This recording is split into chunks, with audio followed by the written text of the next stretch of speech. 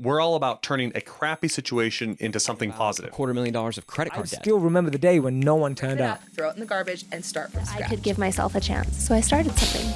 I mean, I think that counts as from poop to gold. Our sponsor for this episode is our 14-day video script challenge. Yes, we are sponsoring our own show. Yes, we are. Welcome back, everyone, to From Poop to Gold. I'm Daniel Harmon, Chief Creative Officer at Harmon Brothers, and your host. My guest today is Michelle Miles. Welcome, Michelle. Hello, thank you for having me. Super happy to have you here. We are at the Sundance Film Festival. Michelle has a film that is screening here. And just so I don't get the name wrong, How Did We Get Here? Yes. Right, is How the Did We name of Get it. Here? I've seen it. It is a short film, very short. But can you give our audience a little bit of a background on how you landed on this concept for a film?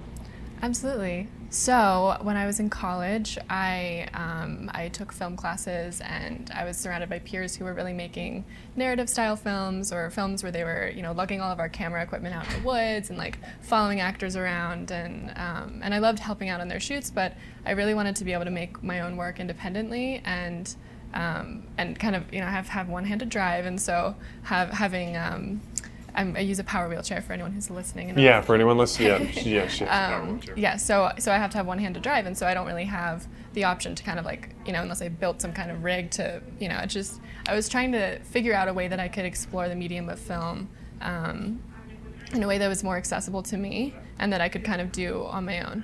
And so I was browsing through Vimeo, and I found these films that people were making in these like macro lens films or macro style films, and they were taking paint and glitter and all these materials and shooting them with a macro lens and making these really interesting. So for our audience that's not aware, essentially it's basically an ultra close up, hyper focused kind of shot that's really, like you said, on a tiny scale, but blowing it up to really show detail that you don't normally see, right? It's like filming through a microscope almost. And I actually reached out to one of the filmmakers. I didn't think I would hear back, but I just found their email and emailed them. I think they're in Germany somewhere. And I was like, how do you make this? Like, what's your setup? And he emailed me back and he said, yeah, I use a light board, and I use like glass dishes on top of it with a camera rig over it, and I just mix paint and things in there.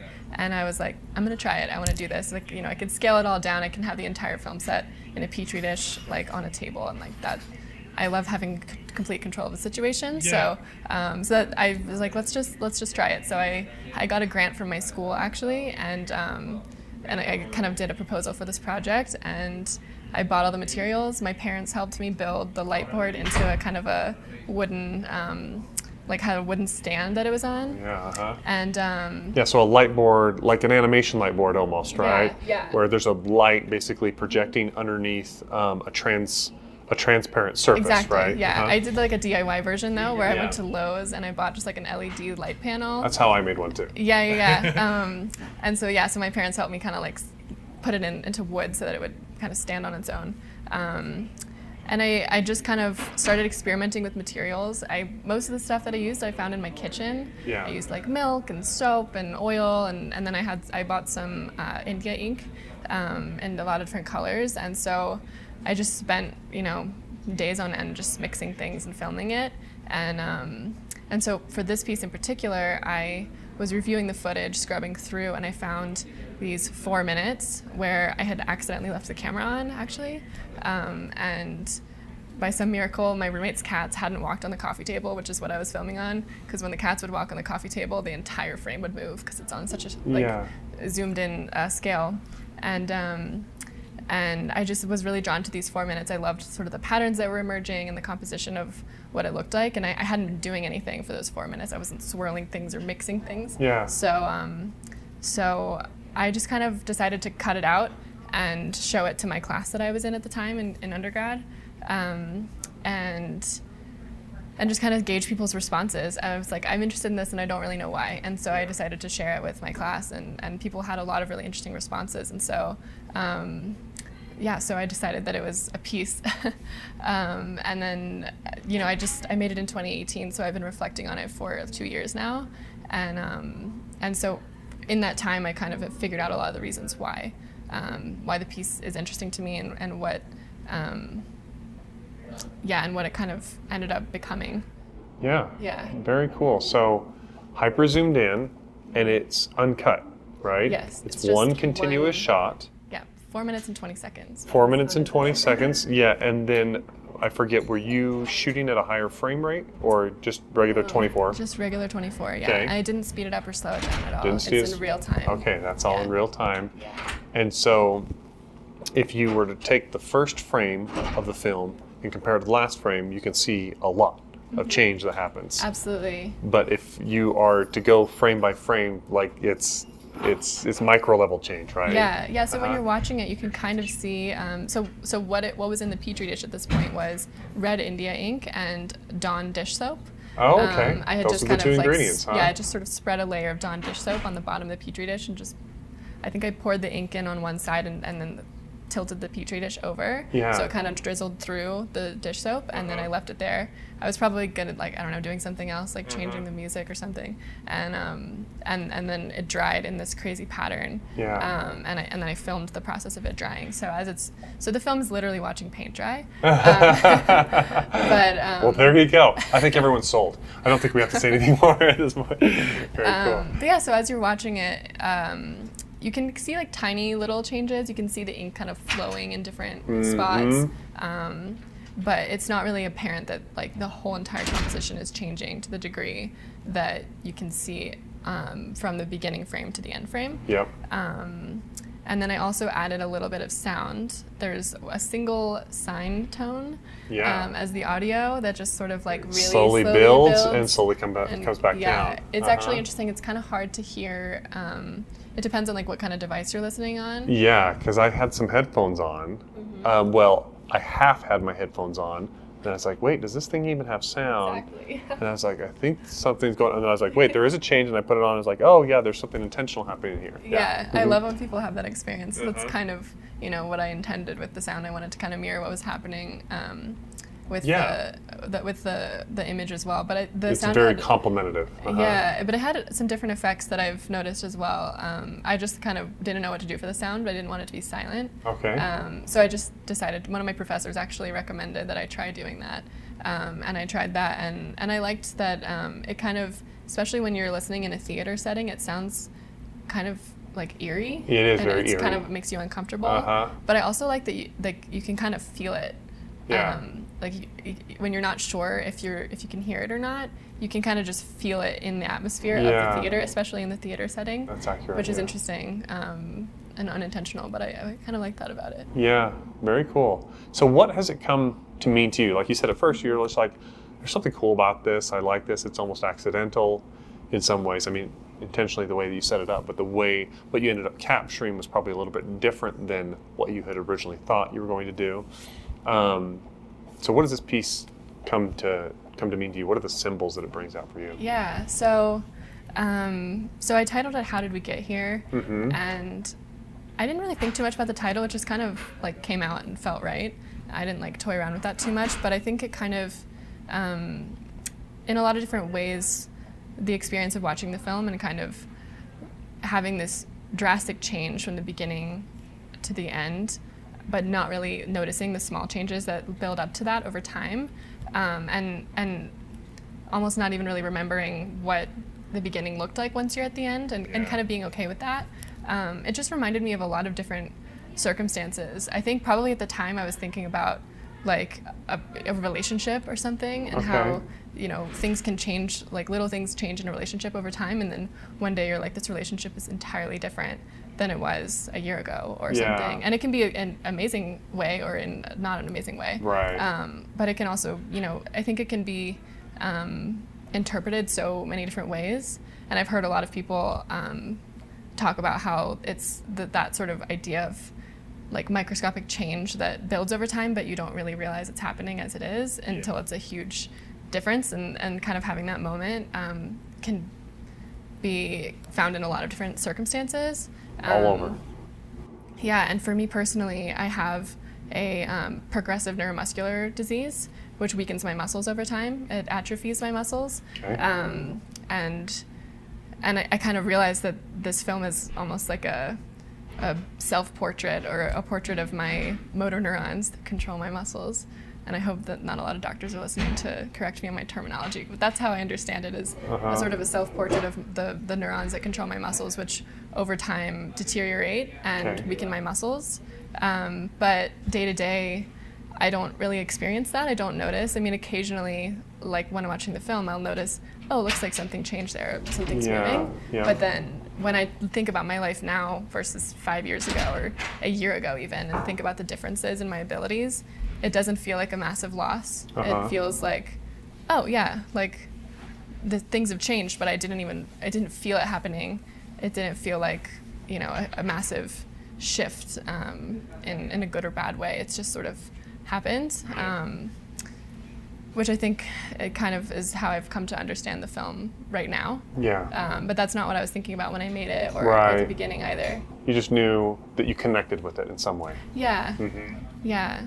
Yeah, that's actually really beautiful. Yeah, but you talked too about symbols, and like there are a couple like visual symbols too that have emerged. Yeah. That people have. I saw a face in there at one point. At least yeah? I thought I did. That's new. I haven't heard that. Oh, you haven't? Yesterday at the premiere. Well, I see faces in clouds and things like that too. Yesterday at the premiere, somebody said it looked like a broken heart, or like a kind of dried up heart. I think that the sort of central like shape does kind of look like a heart, like a human heart. Yeah, I follow. And then towards the end, it gets kind of darker and like hardened looking, which is interesting. So I think, there are a lot of different symbols and references that emerge, and I think it's interesting people see different things in it. And I was on the plane on my way here, and I was looking down at like the mountains in Utah that are covered in snow and have all these textures and ridges. And I was like, that looks like my film. Yeah, People send me stuff all the time, and they're like, this looks like your film. Yeah, it does end up looking a lot like it, actually. Yeah. So, obviously, you've been able to have some neat success with this film in coming here to Sundance, and you're a multimedia artist, which is very cool. You don't necessarily think of yourself first and foremost as a filmmaker, but that's one of your artistic platforms, mediums that you use. I want to get a little bit to kind of your From Poop to Gold story, like when you've had either in your career or in school or whatever it is, kind of this moment when things were not so great, and then you've been able to turn them into something positive. Yeah, I think what resonates the most with that kind of narrative for me, reflecting on my kind of artistic journey in life, has just been kind of a frustration with accessing physical materials, which I talked a little bit about earlier, and just wanting to be able to use cameras the way everyone else was, or wanting. When I was young, I actually started off. My mom's best friend's daughter. So kind of like my cousin.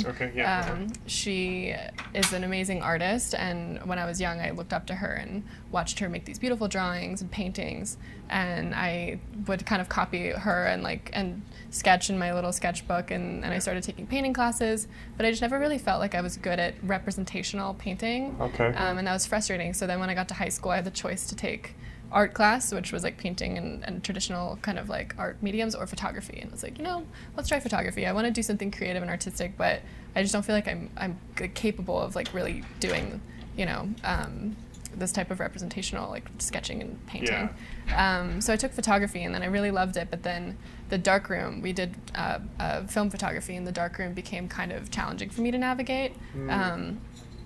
Because things are high up, and there's like all this, it's really small, and there's this kind of weird door to get in, and so then I transitioned into digital photography because I didn't have to go and deal with the darkroom. And all of the loading your film in the dark bag and all this stuff, because my hands had started to weaken by the time that I was in high school, and so I transitioned to digital. And then I kind of got more into like Photoshop, and then I felt like the next step was film. And so then I made a film when I was in high school that it was a sort of a short doc, and it ended up screening in some high school category in the LA Film Festival, which was like crazy. And then that's actually how I ended up meeting my film professor that I studied with in college. Oh, cool. So I think that kind of like frustration and challenge with actually, physically using my hands and my body with the physical materials that I want to work with has been challenging and frustrating.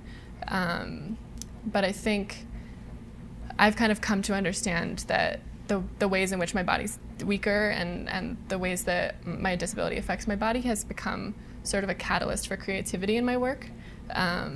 Creativity thrives in constraint, right? Yeah, and I think I've become more willing to embrace that instead of, be frustrated by it or embarrassed by it or try to I think there's often pressure to sort of cover up like how disability can be challenging to kind of defy stereotypes or stigmas and things like that. But I think by bringing this new attitude of just like kind of harnessing those constraints as a force for creativity has really changed the way that I approach my work and just my daily experience. That's awesome. Yeah. So was there a particular moment in that journey where you had a little bit of an epiphany, like an aha of like, oh, I'm actually, there's these things that are kind of holding me back because I've got this disability and this disease, but I'm actually finding ways. Did you have a little bit of an aha?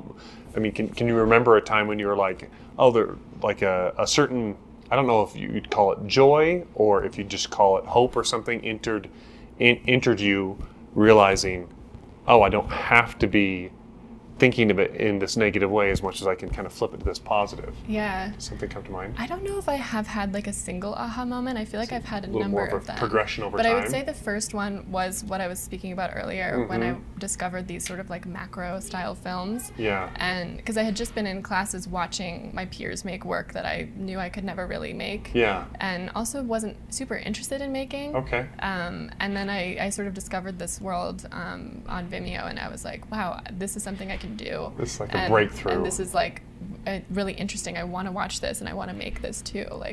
And I want to explore this. So I think that was kind of like maybe an earlier aha moment of like, there is a way that I can experiment with time-based media and on my own terms and my own sort of setup. But there's been a number more. I just recently moved to New York and discovered this amazing community of disabled artists, which I had no exposure to prior to moving to New York, really. Yeah. And it's just kind of exploded my worldview and like my sources for inspiration, and I've just discovered this incredible community. And I'm doing an internship in the Access department at a museum in New York, and the people that I work with there have also just like infinitely expanded the ways that I think about disability and culture and institutions and everything. And they get you and you probably get them, right? Absolutely. And I think that's maybe not so much of an aha moment, but it just feels like this continuous progression towards, where I'm meant to be. That sounds so cheesy. No, not at all. I'm into the cheese, I guess. So what's next for you? What do you have coming up? TBD. Okay. I have this position at the museum for a year, so it'll end in May. Okay. I think I want to stay in New York. I just moved there, and I'll have been there for a year. I would love to stay and maybe continue working in museums. I do really love that, although I think ideally I would be doing something more on the creative end of things rather than the institutional side. Although I do love it. I think I would do that so that I'm able to stay in New York and kind of continue marinating in this environment that is really inspirational to me.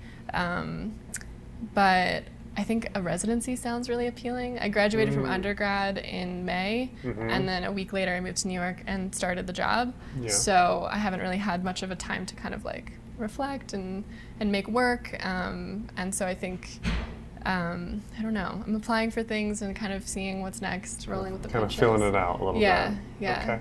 Yeah, there's totally room for that. Like you said, some of that, like you said, some of the things that were maybe felt like they were holding you back, you've now realized, oh, I can actually find strengths inside this stuff. And so it sounds like you're going through a little bit of that process right now and just kind of finding your way forward. That's awesome. A little bit of your film kind of has that, captures that essence of, like you said, things kind of just going through atrophy of changing over time in an almost kind of unnoticeable way. Yeah. And like you said, it applies much more like like you said, it's almost a self-portrait for you, for what you're going through with your disease and stuff, but also there's so many different systems and different cultures and things like that that go through that exact same process. Exactly, and I think that's what I really enjoy about watching the film with other people. I actually sent the film out to a bunch of friends and family members, and my mom works in the poetry world, so I kind of used her connections there and sent it to a lot of poets because I wanted their sort of, their language about it, because I wanted to create an alternative experience for people who don't have access to visual information, so sort of like a verbal description or a verbal experience of it, and so I started asking people to sort of collect any kind of notes or words that they felt while they were watching it, and that will be on my website with the film after the festival is over. Because I took the film, I put it on private for my website during the festival. I don't know. I felt like that was what you're supposed to do. Okay, yeah, I don't know. I don't know the what standard. Yeah, that'll be on my website too. Sort of this verbal description and yeah, so a lot of really interesting things emerged from other folks' experiences and what they wrote about it, and there were some people who wrote about the changes in their bodies too, coming from age or other things, and other like big changes in their life that have been gradual as well, both positive and negative. Okay. Yeah. Very cool. Where should our audience look you up? What website should they go to? Well, my website is michelle-miles.com, Michelle with 2 L's, Miles, M-I-L-E-S, and then you can also find me on Instagram. It's Michelle N. Miles. Very cool. Yeah. Thank you so much for your time. Absolutely. And congratulations on having a film in Sundance. That's awesome. Thank you so much. And just here's to more breakthroughs, right? Yeah. Finding your own thing that you can do. I think that's awesome. I love your attitude about life in general. You can see that there's like a light coming from you, and that's awesome. So thank you all for listening and tuning in. If you want to check out our website, it's harmonbrothers.com. See what we do there with our different campaigns. But Michelle, again, thanks for making time for this, and we'll see you on the next one. We all kind of reach that point where we know we've created something awesome and we want to share it with the world, right? And it's that very next step that can oftentimes be really intimidating or really scary, or you just don't know where to go next, right? And the beautiful thing about this 14-day script challenge is you get your hand held from, okay, you have this cool product, now let's go research and find the exact way to present it and message it to the world in a way that resonates and gets people excited and they're ready to swipe their credit card and purchase. And in the 14-day script challenge, you get the opportunity to go through that step by step with our writers who have done it dozens and dozens of times. Yeah, you actually watch us go through each of the steps ourselves and create it with a real client, a real product, and it's a real campaign that's out there that's been very successful. That's right. And the feedback that we've had on this thing has just been phenomenal. I mean, we get comment after comment and emails flowing in from people all over the world who have just raved about the impact that this has had on their business. People tell us over and over again, it is just a huge value punch for the investment for this 14-day script challenge, and really gave them the tool set they needed to walk through it and make it happen. And we've had dozens of students who have successfully taken the challenge, written their script, launched their ad campaigns, and driven success for their business. It's pretty amazing. For more information, go to hbros.co/script.